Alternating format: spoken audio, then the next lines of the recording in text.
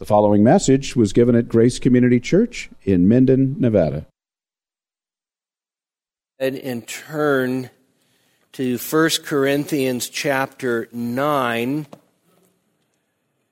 We're going to be in 10, but I want to read the last section of 9 as we enter into chapter 10.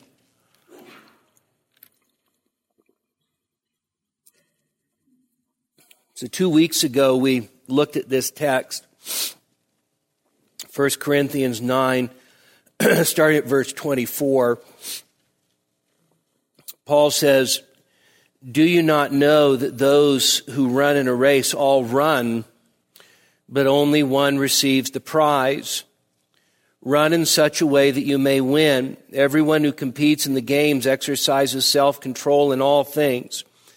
They do it to receive a perishable wreath, but we an imperishable. Therefore I run in such a way as not without aim. I box in such a way as not beating the air. But I discipline or beat my body and make it my slave, so that after I've preached to others, I myself will not be disqualified. For I do not want you to be unaware or ignorant, brethren, that our fathers were all under the cloud and all passed through the sea, and all were baptized into Moses in the cloud and in the sea, and all ate the same spiritual food, and all drank the same spiritual drink. For they were drinking from a spiritual rock which followed them, and the rock was Christ. Nevertheless, with most of them God was not well pleased, for they were laid low in the wilderness. Now these things happened as examples for us, so that we would not crave evil things as they also craved. Do not be idolaters, as some of them were. As it is written, the people sat down to eat and drink and stood up to play.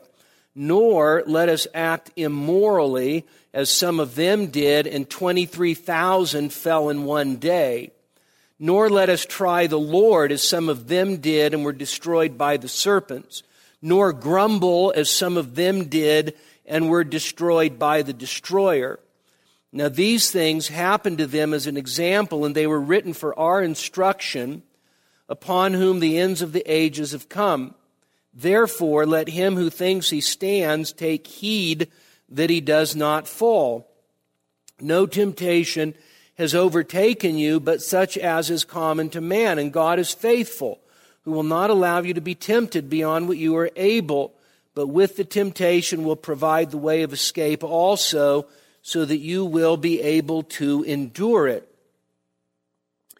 Now, at first glance, as you read chapter 9, 24 to 27, and then move right into chapter 10, at first glance, these sections seem to be fairly unrelated. It's as Paul goes from these athletic metaphors and then shifts immediately to Moses and the wilderness generation. And in fact, it seems such an abrupt change that some, let's say, less conservative commentators think that there is no relation. And that, by the way, is always one of the marks of liberal commentators. They don't work hard at trying to understand the way the text fits together. They just assume that it doesn't. But the reality is that what Paul's doing in 1 Corinthians 10 is he's bringing another dimension to his argument. All right? So all of this argument goes back to chapter 8, where he is dealing with going into the temples and eating the food that had been sacrificed to idols, and he's urging the Corinthians to act out of love and not to destroy the brother for whom Christ died, not to cause anyone to stumble. And Paul makes this dramatic statement at the end of chapter 8. So if eating meat causes my brother to stumble, I'll never eat meat again. And then he moves into what seems unrelated, but really is related, and that is he starts to use himself and his own apostolic ministry as an example of one who has voluntarily given up so-called rights for the sake of the gospel and for the sake of other people. That's what he's compelling the Corinthians to do. Stop thinking that your freedom and your rights are one and the same, and that those are yours and that they're untouchable. The fact is that we live on a different principle as Christians. We live on the basis of love. And you may think that you've got this knowledge about freedom and rights and authority, but the fact is that kind of knowledge just simply puffs up. It makes arrogant, it makes proud, but it's love that edifies. And so love has to be the motivating factor in the decisions that we make in terms of how they affect other believers. And so Paul then uses himself as an example in 1 Corinthians 9 to demonstrate that he actually has done that very thing. He's refused to take support from the Corinthians, even though he has a right to it. And then he gets down to the end of chapter 9, and what he's doing is he's pointing out to the Corinthians that even he himself looks at this Christian life that's in front of him, this race that's been set before him, this course that's been established, and you're supposed to read that and realize it's not just Paul that has a course that's set in front of him, it's you that has a course set in front of you. You're supposed to read it in that way, and then when you hear Paul say, so you run in order to win. In other words, get serious about the Christian life and quit living as if you're the only one that matters. That's his point. And in fact, whether it comes to the boxing imagery or the running imagery, the fact is that we are running for an imperishable prize, and that's why Paul turns around and says, I beat my body, make it my slave, lest after I've preached to others. All of my preaching to others will profit me nothing if I get disqualified from the race.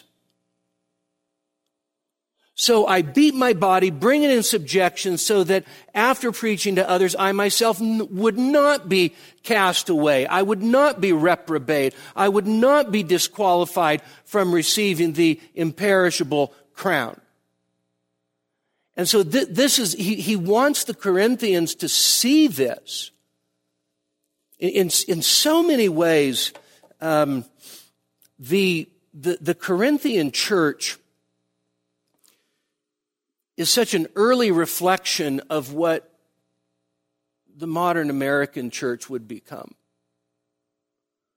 Don Carson and Scott Hafemann, other New Testament scholars that have focused on the Corinthian epistles and Corinth itself, have pointed out just the affluence, the prosperity, the selfishness, the insistence of rights. I mean, all of these things, which really are a reflection of us as a culture as well.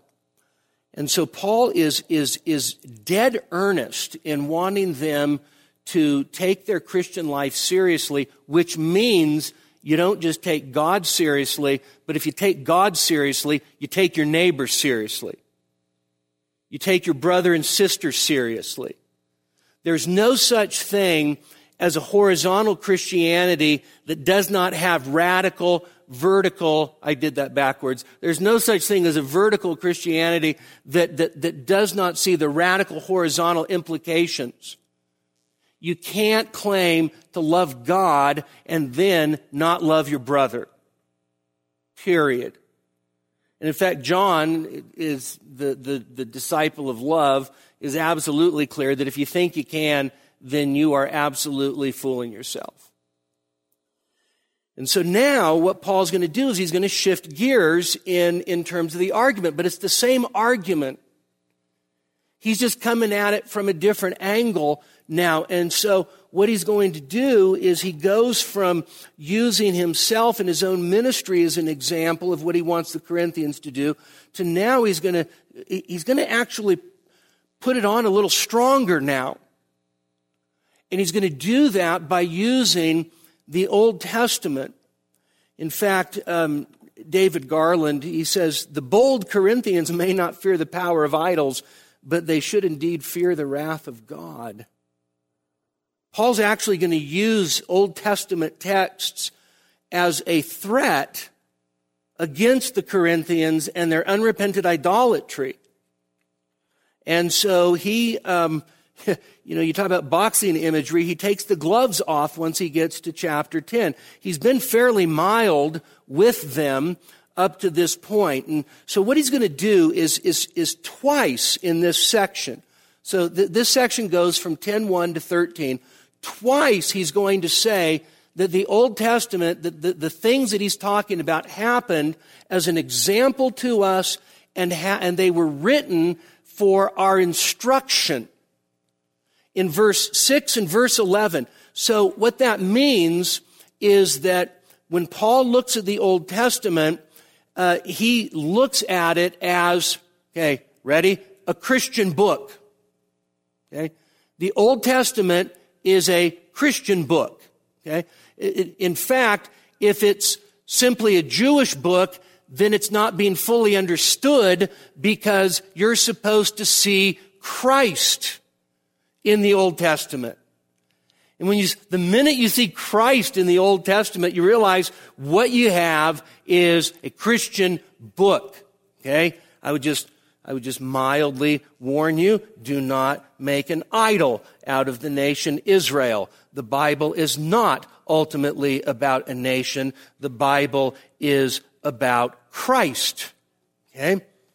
So, the Corinthians' attitude towards idol meat in idol temples is extremely dangerous.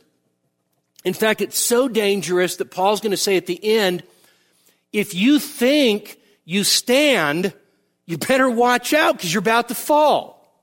Okay? This is a direct address to their attitude towards the idol meat eaten in the idol temples. But if they would make the right decision and choose the path of love, God actually will help them because He's faithful. And when they face temptation, they have the promise of verse 13. You know, it's funny how often we read verse 13. So when I was a new Christian, somebody gave me a packet of Navigator's memory verses, right?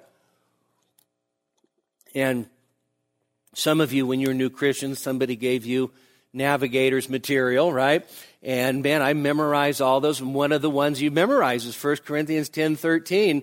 And it's a great, by the way, it's a great promise to memorize, and it's a great promise to cling to, but it is probably one of the promises that we have extracted from its context, okay?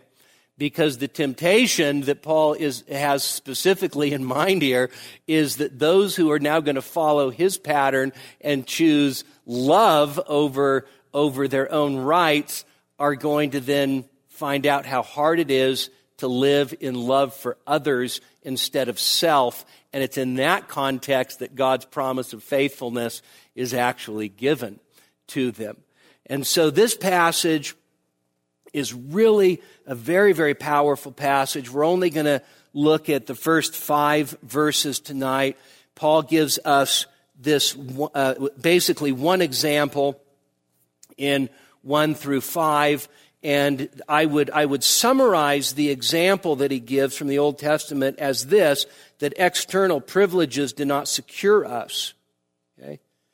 External privileges do not secure us. External privileges, in other words, do not guarantee that you really do belong to the Lord. All right? Now, I'm just going to tell you at the outset, this is something that we all need to hear, but it is something that our children especially need to hear. Because they're brought up with incredible redemptive privileges. And they need to hear it. So, how do we know that Paul's still talking about the same thing? Well, the answer is the very first word in verse 1. What is that word? For. And the word for is giving us the grounds of what he's just said from 9:24 to 27. All right? So you have to think about it this way. So he starts in 9:24, right? Do you not know those who run, etc. He concludes, so that I myself will not be disqualified. For, now what he's going to do is he's going to ground that warning, okay, in his next argument. Here's why, so think of it this way. Paul's saying, here's why I beat my body, bring it in subjection, and make it my slave, so that after preaching to others, I myself won't be disqualified. Here's why I take that so seriously. And then he enters into chapter 10. And then he makes this statement. He says, I do not want you to be unaware, brethren. Now, some of your Bibles say ignorant, and that's probably better. Unaware is more polite. I'd rather you not be unaware, right? But ignorant is better. I don't want you to be ignorant, brethren. Every time I see this, the Greek class is probably tired of me saying this. I was taking a class in textual criticism at New Orleans Baptist Seminary from a guy, which is a Southern Baptist seminary, and the professor is a guy from Mississippi. He's a world-class New Testament scholar, but he's from Mississippi. So the accent and the scholarship seem incongruous, but anyway, he was talking about the importance of properly punctuating and how a comma can change the whole meaning of a sentence. And he says too many Southern Baptist pastors have put the comma in the wrong place. I do not want you, comma, ignorant brethren. All right? Now, Paul's not saying, I don't want you ignorant Corinthians. You guys are driving me crazy. He may have thought that from time to time, but what he's doing is he's stating something that he says regularly. I don't want you to be ignorant. I don't want you to be ignorant of these certain things. But you have to understand that when Paul says that, what he's doing is he's indicating that he knows that they know something, but he wants to make sure that they fully grasp it. He knows that they may know something, but in knowing it, they actually may be ignorant because they don't see the implications for themselves. You understand that there's a difference between cognitively knowing something and then seeing the way that truth impacts and shapes me personally. Right? You have to understand there's a huge difference between knowing like that and knowing. I'm reading a biography on Jonathan Edwards and was struck this morning. So Edwards goes to a Congregational Church in Northampton, which of course was his maternal grandfather's congregation, Solomon Stoddard. Solomon Stoddard had often been called the Pope of the Connecticut River Valley, or the Protestant Pope in New England. He was a very powerful man, and he pastored that church for 60 years. 60 years. And so Edwards comes in as the grandson, and of course Stoddard had kind of ruled not just the church, but really the entire community with sort of an iron hand, And Edwards comes in and he's assistant and he's there, and then a couple of years later, year and a half later, Stoddard dies, right? So throughout colonial New England, dozens of sermons were preached in honor of Solomon Stoddard after he dies. This is how much the impact the man had. And so Edwards then is now the pastor of this church that had the same pastor for 60 years.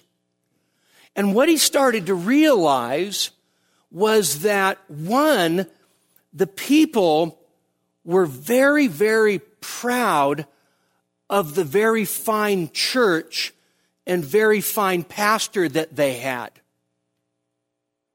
And in fact, not only were they proud about it, but they had begun to really take the privileges of Stoddard's ministry and belonging to such a stable church. They started to take it for granted in such a way that when Stoddard died, Edwards began to notice all kinds of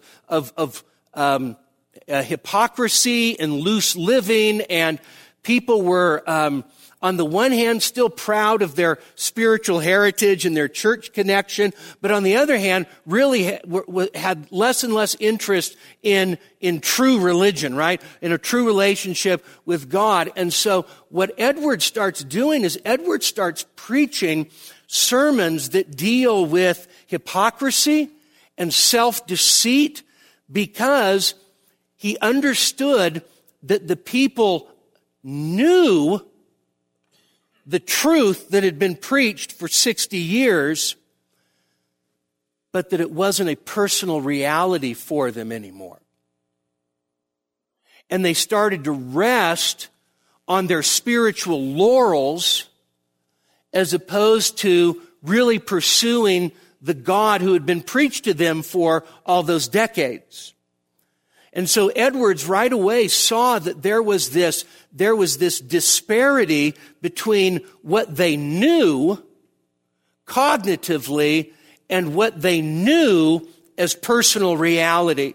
And that is always the burden of somebody that is trying to bring the Word of God to bear on people's lives. Okay? It is the burden that every time I preach, that's one of the burdens that I have. And the reason is because you know that there are people listening who are hearing what you're saying, but it doesn't really matter to them. And when you realize that the things in God's Word are of eternal importance, nothing more important. Heaven, hell, the just, the unjust, Christ, life, death. These are the things that matter now and forever. And you're preaching those things, you're speaking those things, you're teaching those things out of the Bible. And you know that there are some people, and for them, that is the water of life. It's the bread come down out of heaven, and they eat it and they drink it, and it's theirs and they love it. But you also know that there are people that are sitting there and they don't care. They don't care what the Bible says about God, and they don't care what the Bible says about their life, and they don't care about any of that. They just sit there and listen because it's the polite thing to do, or because mom and dad made them come, or because this is what they do on Sundays. But you realize that there is this huge disparity between what they know, what they're hearing, and what they may even consent to believe, and the fact that it doesn't do a darn thing for their soul.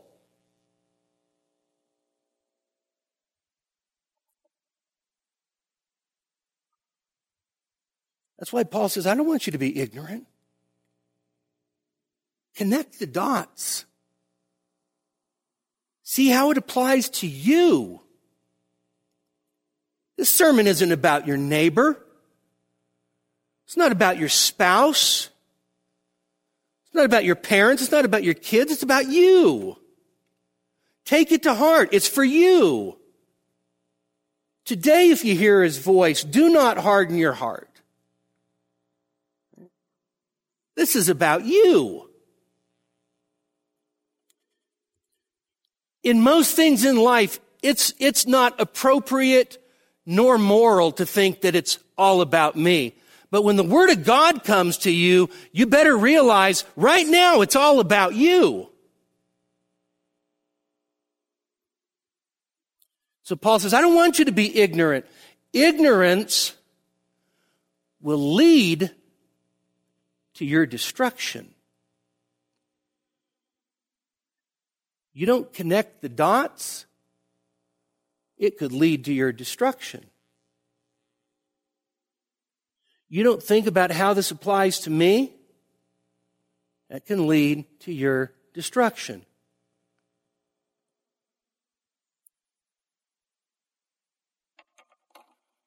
What an awful day that last day will be, when God has mercifully and graciously allowed you to hear the words of life and the warnings and the promises. And you thought year after year, not now, later. And then later never comes.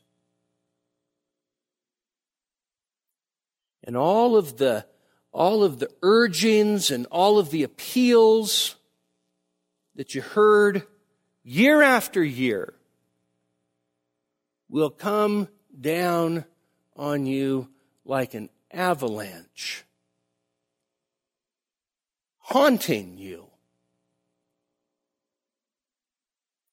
because you didn't believe when it was the day of salvation. There's nothing more important. Nothing. Paul says, I don't want you to be ignorant, brethren. And then notice the next phrase. That our fathers. Our fathers? Our fathers. Now, Paul could have said, my fathers, right? Because Paul's Jewish. But he doesn't. He says, our fathers. And of course, who's he talking about? He's talking about the wilderness generation that actually left the land of Egypt under Moses and then wandered in the wilderness for 40 years. And he calls them our fathers. It's an interesting phrase, but actually it's one that's very, very telling about Paul's view of the church and the church's relationship to Israel's history. So why does Paul say our fathers? Why does Paul speak so inclusively with the Corinthians who are predominantly Gentile? Well, because believers in Christ, even though Gentile, if they're in Christ, Christ is the seed of Abraham. Those who are believers in Christ are the children of Abraham, Galatians 3:29. In fact, Paul makes a point in Romans 4:21 that God actually justified Abraham while he was uncircumcised, so that he'd be the father of those who believe who are uncircumcised. In other words, the Gentiles. So for Paul, as he thinks about Old Testament history, he sees this level of continuity between the covenant people of God. Now, they're not exactly the same, but you can at least say this: their story is now our story. That's his point. Their story, because of our common connection. So if you're a Gentile and you've been grafted in as a wild olive branch into that olive tree, now guess what? That story's your story. There's a connection there, and so for Paul, it's very easy for him to say, so our fathers, so you remember our ancestors, the ones that left Egypt, right? And so he then says this, and this is really peculiar. They were all under the cloud and passed through the sea. Now, under the cloud, you might remember that God manifest his presence to his people through the pillar of cloud and a pillar of fire. What's interesting is that the cloud appears at the end of Exodus 13. Okay? And God actually tells Moses that he will be in that cloud for the people, and the cloud is for their guidance, but it's also for their protection. Because, by the way, when the people of God, when the Israelites are passing through the Red Sea, you know what God does? God, as the cloud, stands between the Israelites passing through and the Egyptians coming up. And so this whole language of under the cloud, Exodus 13, Exodus 14, and by the way, all throughout the rest of their wilderness wandering, God promises to be present with them, guiding them as in His presence. And so the cloud is a direct demonstration of God's presence and His protection of the Israelites at the time of the Exodus and then throughout the entire wilderness wandering. And then it says they were under the cloud, and then, that I take that to mean under the provision and protection of the cloud, and then they passed through the sea, which of course is obviously a reference to the Red Sea, Exodus 14, which is the Old Testament redemptive event, right?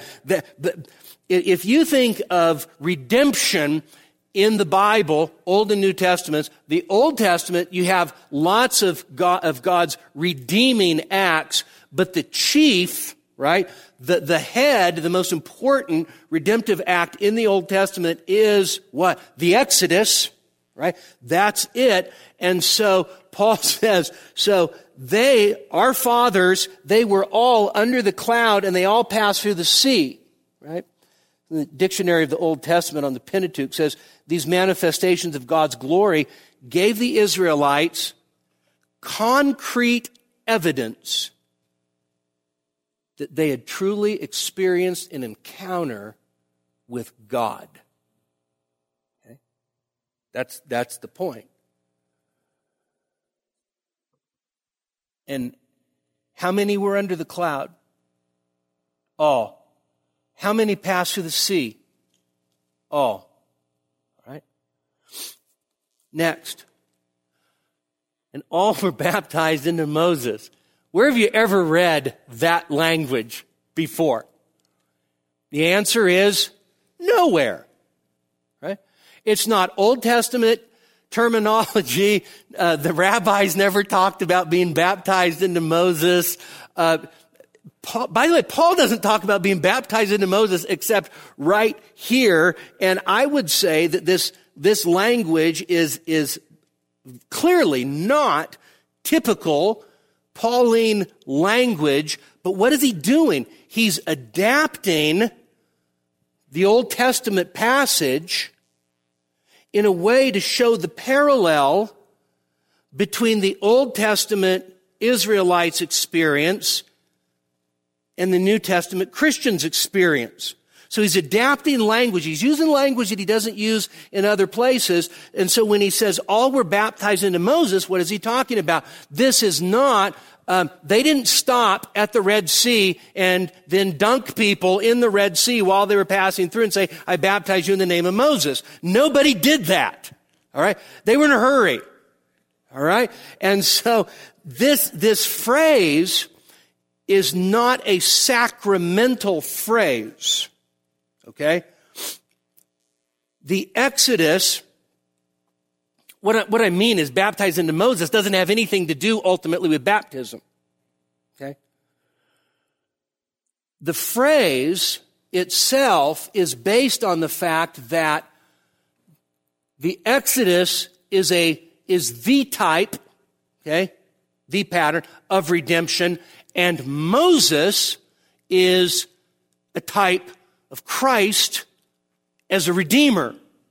All right? So you have two types that are working together, Exodus and Christ, and just as Christians are in fact baptized into Christ, in a sense you could say that the Israelites were baptized into their leader / redeemer, Moses, and the Exodus event itself did what? Separated them and identified them with Moses, the man of God. In a real sense, that's sort of what baptism does, right? It is an act of separation and it is an act of identification. I'm identifying myself with Christ. And so Paul's just making these parallels, and how many of them were baptized into Moses? And the answer is all of them. And then Paul says they were baptized into Moses in the cloud and the sea. That is, their deliverance marked them out as God's people. That's the point. The deliverance itself, the cloud that drew near, that was for the visible people of God. If you were under that cloud, or to use Paul's language, if you were baptized into Moses into the cloud, if you were baptized into Moses into the sea, then you were, as it were, identified as the people of God. Right? Make sense? The point is that how many who left Egypt were marked and identified by these external events? And the answer is all of them. And through these events, they became visibly attached to Moses. Right? Now, even though they're visibly attached to God and to Moses, that will not prevent them, of course, from grumbling against God and Moses. But Paul's point is simply this. In terms of God's deliverance, in terms of God's leadership through Moses, all of them actually are identified with those events, marked out as God's people. Just as those who profess to be Christians and are baptized are visibly attached to Christ and to his saving work and to his people. Okay? Now, understand clearly what Paul's getting at and what I'm trying to explain. The act of baptism, analogous to the passing through the sea, is an external act. Okay? Identifying with Moses was what happened for everybody that went through the Exodus. It was an external identification. It was an external participation in God's redemption. Paul's analogy is this. It's the same thing for Christians. There is an external participation.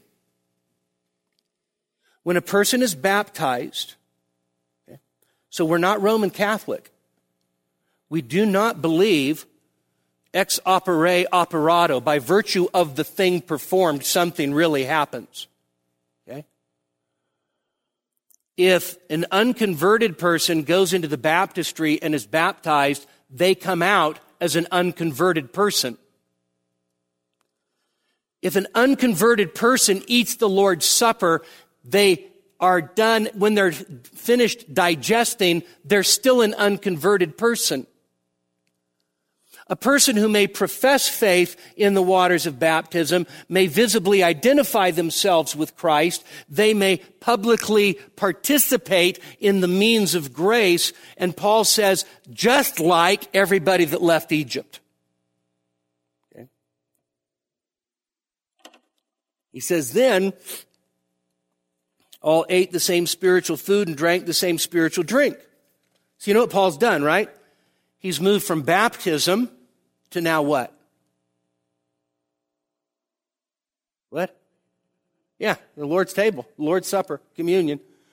Now, what he does is he says, they all ate the same spiritual food. Exodus 16, he's talking about the manna that came down from heaven. Now, it's important that we realize when he says spiritual food, he's not. It is so funny what some commentators will do with passages like this. They would say spiritual food was food that conveyed the Spirit. Okay? And then, of course, they want to draw an analogy to the Lord's table. Okay? So that somehow eating spiritual food is you're eating something real, but it's in eating something real that something spiritual is conveyed. The Spirit's conveyed. It's not what Paul is saying when he says they all ate the same spiritual food. Spiritual in the sense that it was supernatural. Exodus 16:4, I will cause manna to come down from heaven. Right? So God miraculously, supernaturally provides the food. In that sense, it's spiritual, but because it's supernaturally provided, it also is a provision of revelation about God. And in that sense, it's spiritual too. So in other words, the manna, so when the Israelites got up the next morning after God promises to make manna come down out of heaven, they get up and they walk outside their tents, and you know what they say? What is it? And you know what that sounds like in Hebrew? Manna. What is it? And so manna just means, what is it? It's a question. And so they were told, you collect it up and you can do all kinds of stuff with it. Right? Some of you remember Keith Green. So you want to go back to Egypt. But yeah, manna bread, yeah. Banana bread, manna burgers, manna waffles, right? So they could do all kinds of stuff with it. They could boil it, they could, whatever. I'm sure they didn't deep fry it, but anyway, but it was provision. Now, it was spiritual in the sense that it came supernaturally from God, but it was also spiritual because if they had eyes to see, it was more than just bread from heaven. It was provision from their faithful God. Right? So two kinds of Israelites at this point, right? The one that gets up and goes, what is it?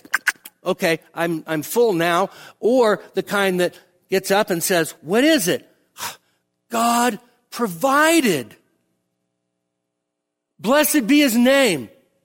Right? So so who ate the manna? They all ate the manna. And they all drank the same spiritual drink. Oh, now this is interesting. They all drank the same spiritual drink.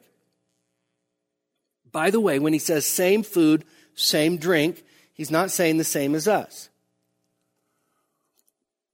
There are commentators that want to stretch that says that basically when the children of Israel were eating the bread and drinking the water that was provided, that they were doing the same thing we do when we partake of the Lord's Supper. It's not the same thing. What he's saying is that all of them ate the same stuff, right? The super spiritual ones didn't get like manna on steroids. They got the same manna as the unspiritual Israelites, and the unspiritual Israelites drank the same water as the spiritual Israelites.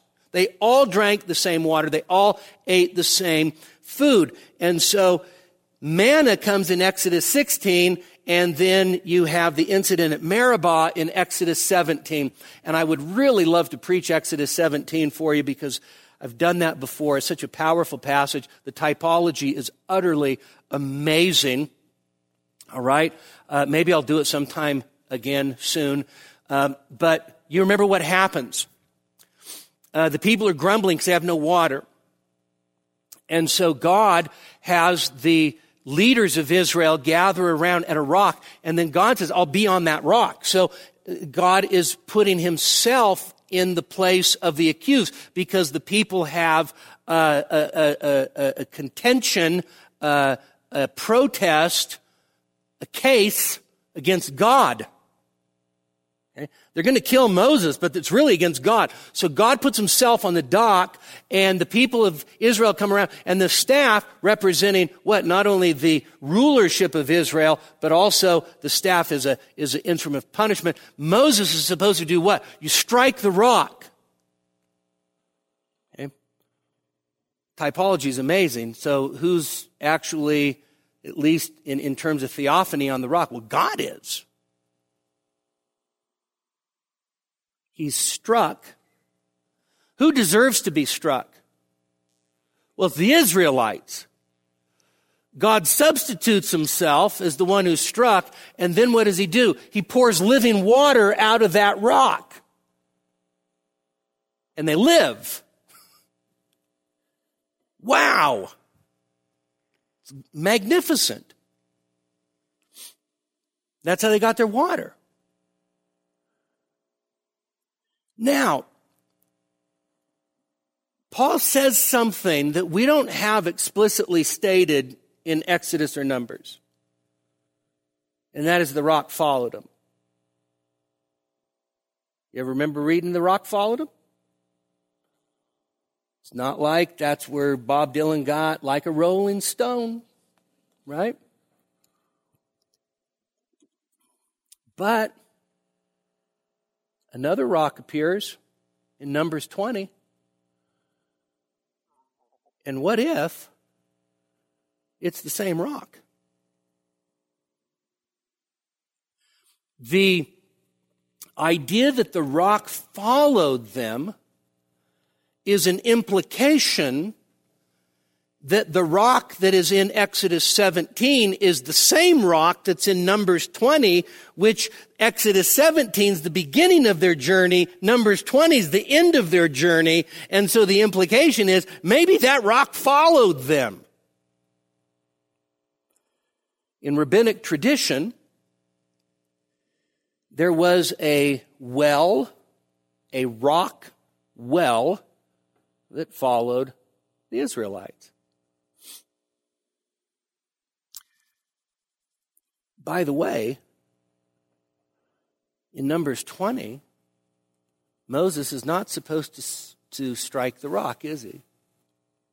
He's supposed to speak to it. And Moses not only fails to simply speak to the rock, he strikes it twice in anger against the Israelites. He ruined the type. Rock had already been struck. All you got to do now is speak to it. By the way, it would be that very event that would prevent Moses from going into the land of promise. Vic and I stood right on top of Mount Pisgah, which is where God let Moses see the promised land and where Moses died. So, amazing thing. And then Paul says something else that is even more remarkable. And the rock was Christ. Yeah, how does Paul say that? And the rock was Christ? Well, let me just sketch for you quickly why I think Paul can say that. Because first of all, in fact, when you get home tonight, before you go to bed, read Deuteronomy 32.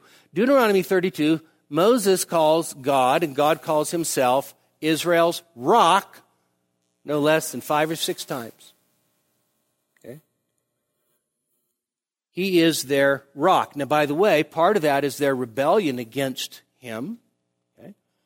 But God himself is identified as his people's rock. Psalm 19:14, O Lord, you are my rock and my Redeemer.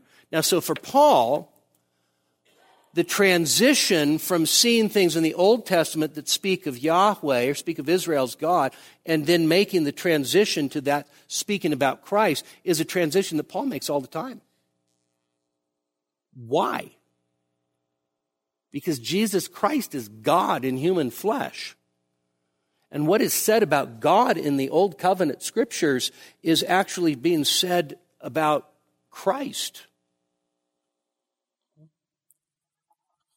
And the New Testament writers, by the way, repeatedly tell us these things. Okay? Repeatedly. So, Isaiah chapter 6, what does Isaiah see? In the year that King Uzziah died, I saw the Lord, I saw Adonai high and lifted up, and the train of his robe filled the temple, right? And then, what does John say in John 12? Isaiah said these things because he spoke about him, that is Christ. John understands Isaiah's vision in Isaiah 6 to be a vision of Christ. Or how about this? Do not fear their fear, but sanctify Yahweh in your heart, a stone of stumbling and a rock of offense. And then Peter says, do not, that's Isaiah 8, do not fear their fear, but sanctify Christ as Lord, as Yahweh, in your heart.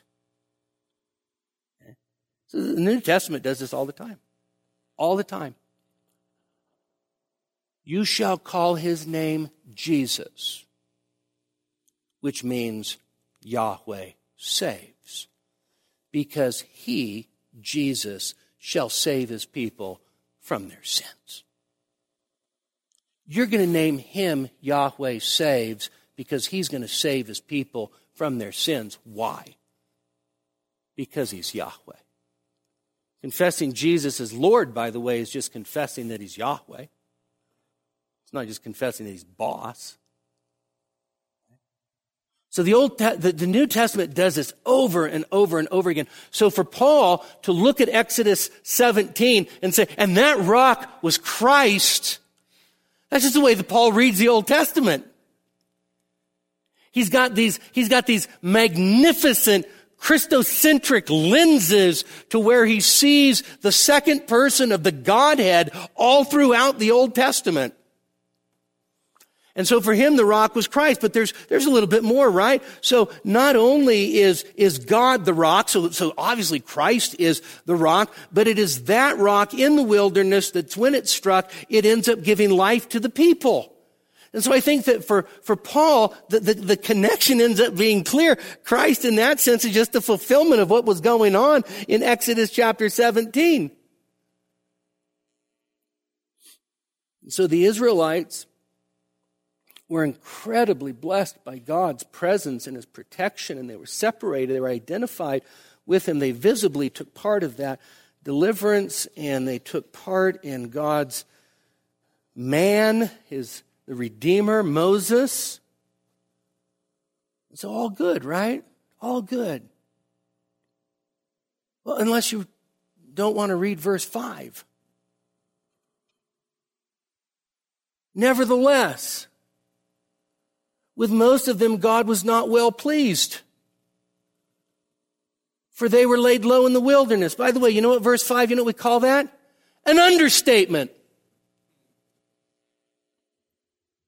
Nevertheless. So you understand the nevertheless means in light of all of these unbelievable external privileges, nevertheless, in spite of all of that, in spite of the Exodus, in spite of Moses, in spite of the sea, in spite of the cloud, in spite of the manna, in spite of the rock that followed them and sustained them the whole way, in spite of all of that, nevertheless, God was not well pleased with most of them. Well, here's what he means by most of them. All of them except 2. I'd say that's most. With the exception of Joshua and Caleb,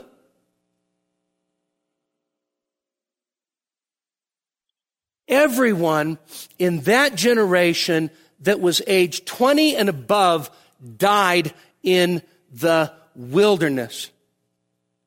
When it says God was not pleased, so for God to be well pleased, right, means that we're in his favor, we're in his grace, kept by his love. For him not to be well pleased is actually to invoke divine displeasure, divine anger.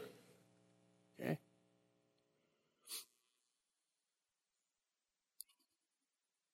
You know,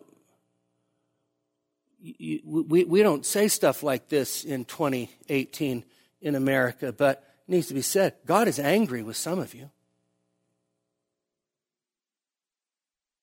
He really is. And you have no refuge, no safety, no protection in Christ. You're self-willed, unrepentant, and a rebel against God, and God is angry with you.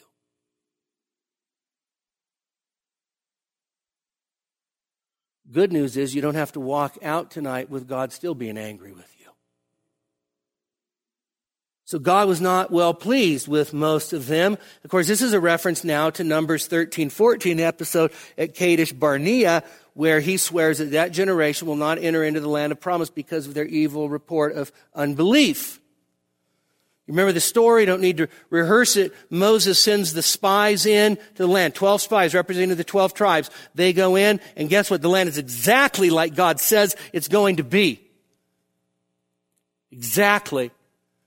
They come back, gather the people. People can't wait. They see all these, these massive grapes, and they're like, whoa.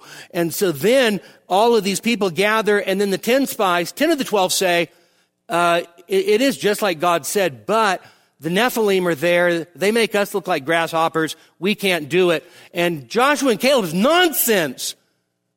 God said we could do it. If God said we could do it, we can do it. And so the people want to stone Joshua, Caleb, Moses, and Aaron. You brought us out of Egypt, that magnificent place where we had so much fun, eating leeks and onions by the Nile, all the fish we could eat.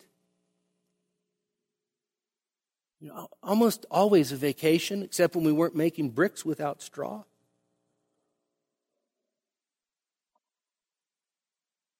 And God says, by the way, God says two things in Numbers 14. Step aside, Moses, let me kill all of them. You remember that part? Step aside, Moses, I will kill all of them, and I will make you into a great nation. And Moses says, well, that's great. Call me when you're done, because I'm tired of these people too. Not exactly. Moses says, you can't do that.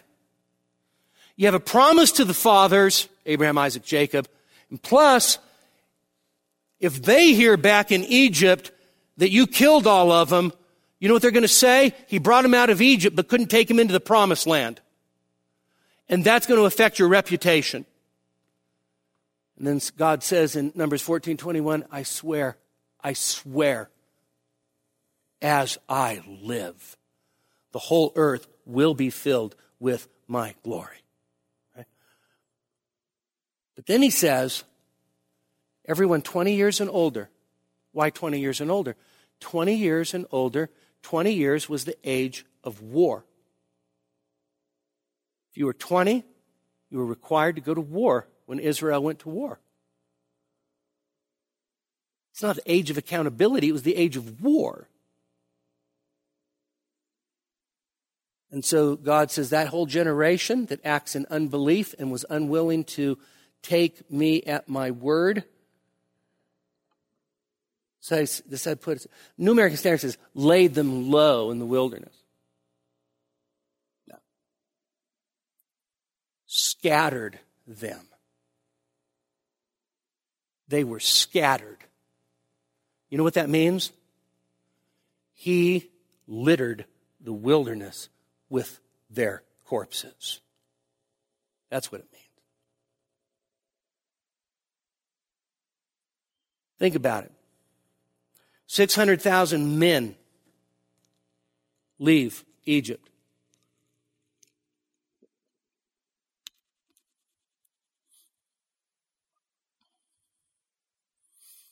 Roughly 2 million. That's by the way, that's a conservative estimate. You take those 20 years upwards. So, say 75%. You have how many people? You take that and the number of deaths, spread it out over, technically they're in the wilderness for 38 years. They are burying people every day. Every day of their wilderness wandering, they are leaving a trail of buried Israelite corpses because God was displeased with most of them. So, one commentator says, this is exhibit A of those who failed to obtain the prize. That seems almost like an understatement, too, to me. Strong warning. And of course, if this is written for our instruction, what we're supposed to do is we're supposed to say, oh, look at them. So just a couple things real fast. First of all, Old Testament is a Christian book. Understand its continuity between what God did then and what God does now. It's a book that speaks to us today. It's relevant to us today. 10:6, 10:11. Paul's going to use more examples from the Old Testament. We'll get into those next week. But his point in this first section is powerful. And listen carefully. External participation in the benefits of the covenant community does not secure a right relationship with God. An idolater is an idolater even if they've been baptized and eat the Lord's Supper.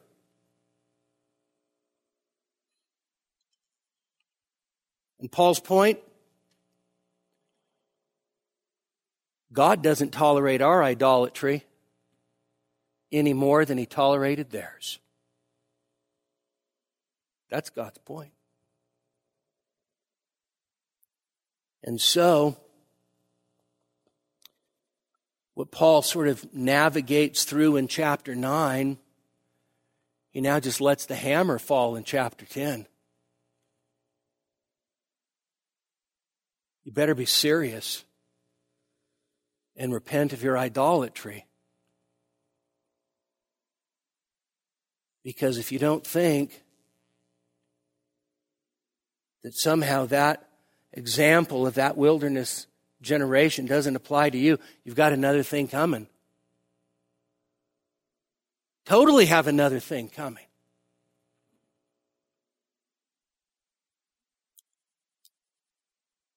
Do you understand that Christianity is not just something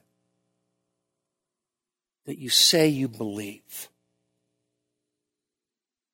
And Jesus is not just someone you say you believe in.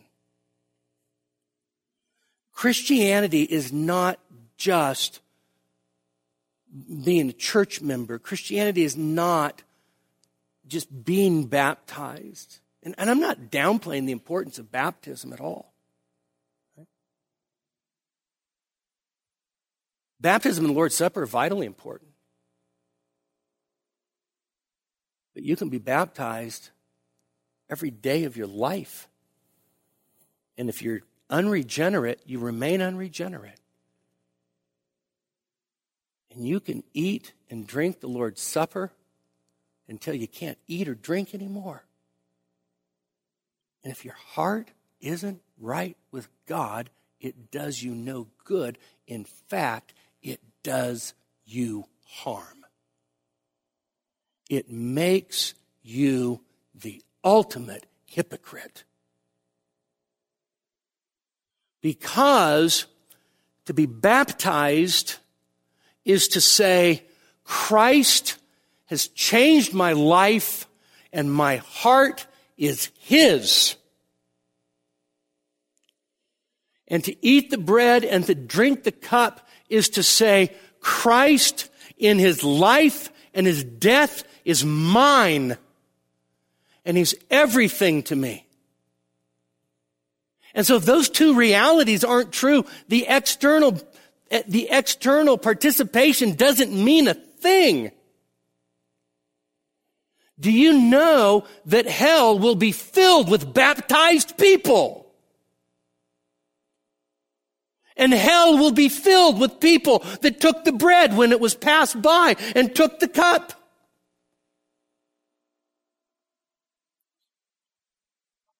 And so Paul says, take heed. Take your sin seriously. Take your Savior seriously. And stop playing games. Because God knows. He knows those who are His. And He knows those who are full of it. He knows the heart. And He knows your heart. And He knows it right now more perfectly than you know it yourself. You know what that should do? That should humble us and compel us to run to Christ for mercy. Even if you're absolutely certain that you are a real Christian, you know what you should do tonight? Run to Christ for mercy. Let's pray. Father, we thank you for comforting passages, and we thank you for convicting passages. We thank you for hard passages. And we pray that your word would not return void. Lord, we pray for those that are merely in external participation mode, and we pray that you would arrest them tonight and that you would bring them into submission to the Lord Jesus. We pray that you would spare us from hypocrisy and externalism and formalism. And we pray, Father, that our relationship with you would be a genuine one of the heart, not just jumping through the hoops. Father, we realize that ultimately the only reason that you could be well pleased with us is because we're in Christ. May we truly be in Him. In His name we pray. Amen. We hope that you were edified by this message. For additional sermons as well as information on giving to the ministry of Grace Community Church, please visit us online at gracenevada.com. That's gracenevada.com.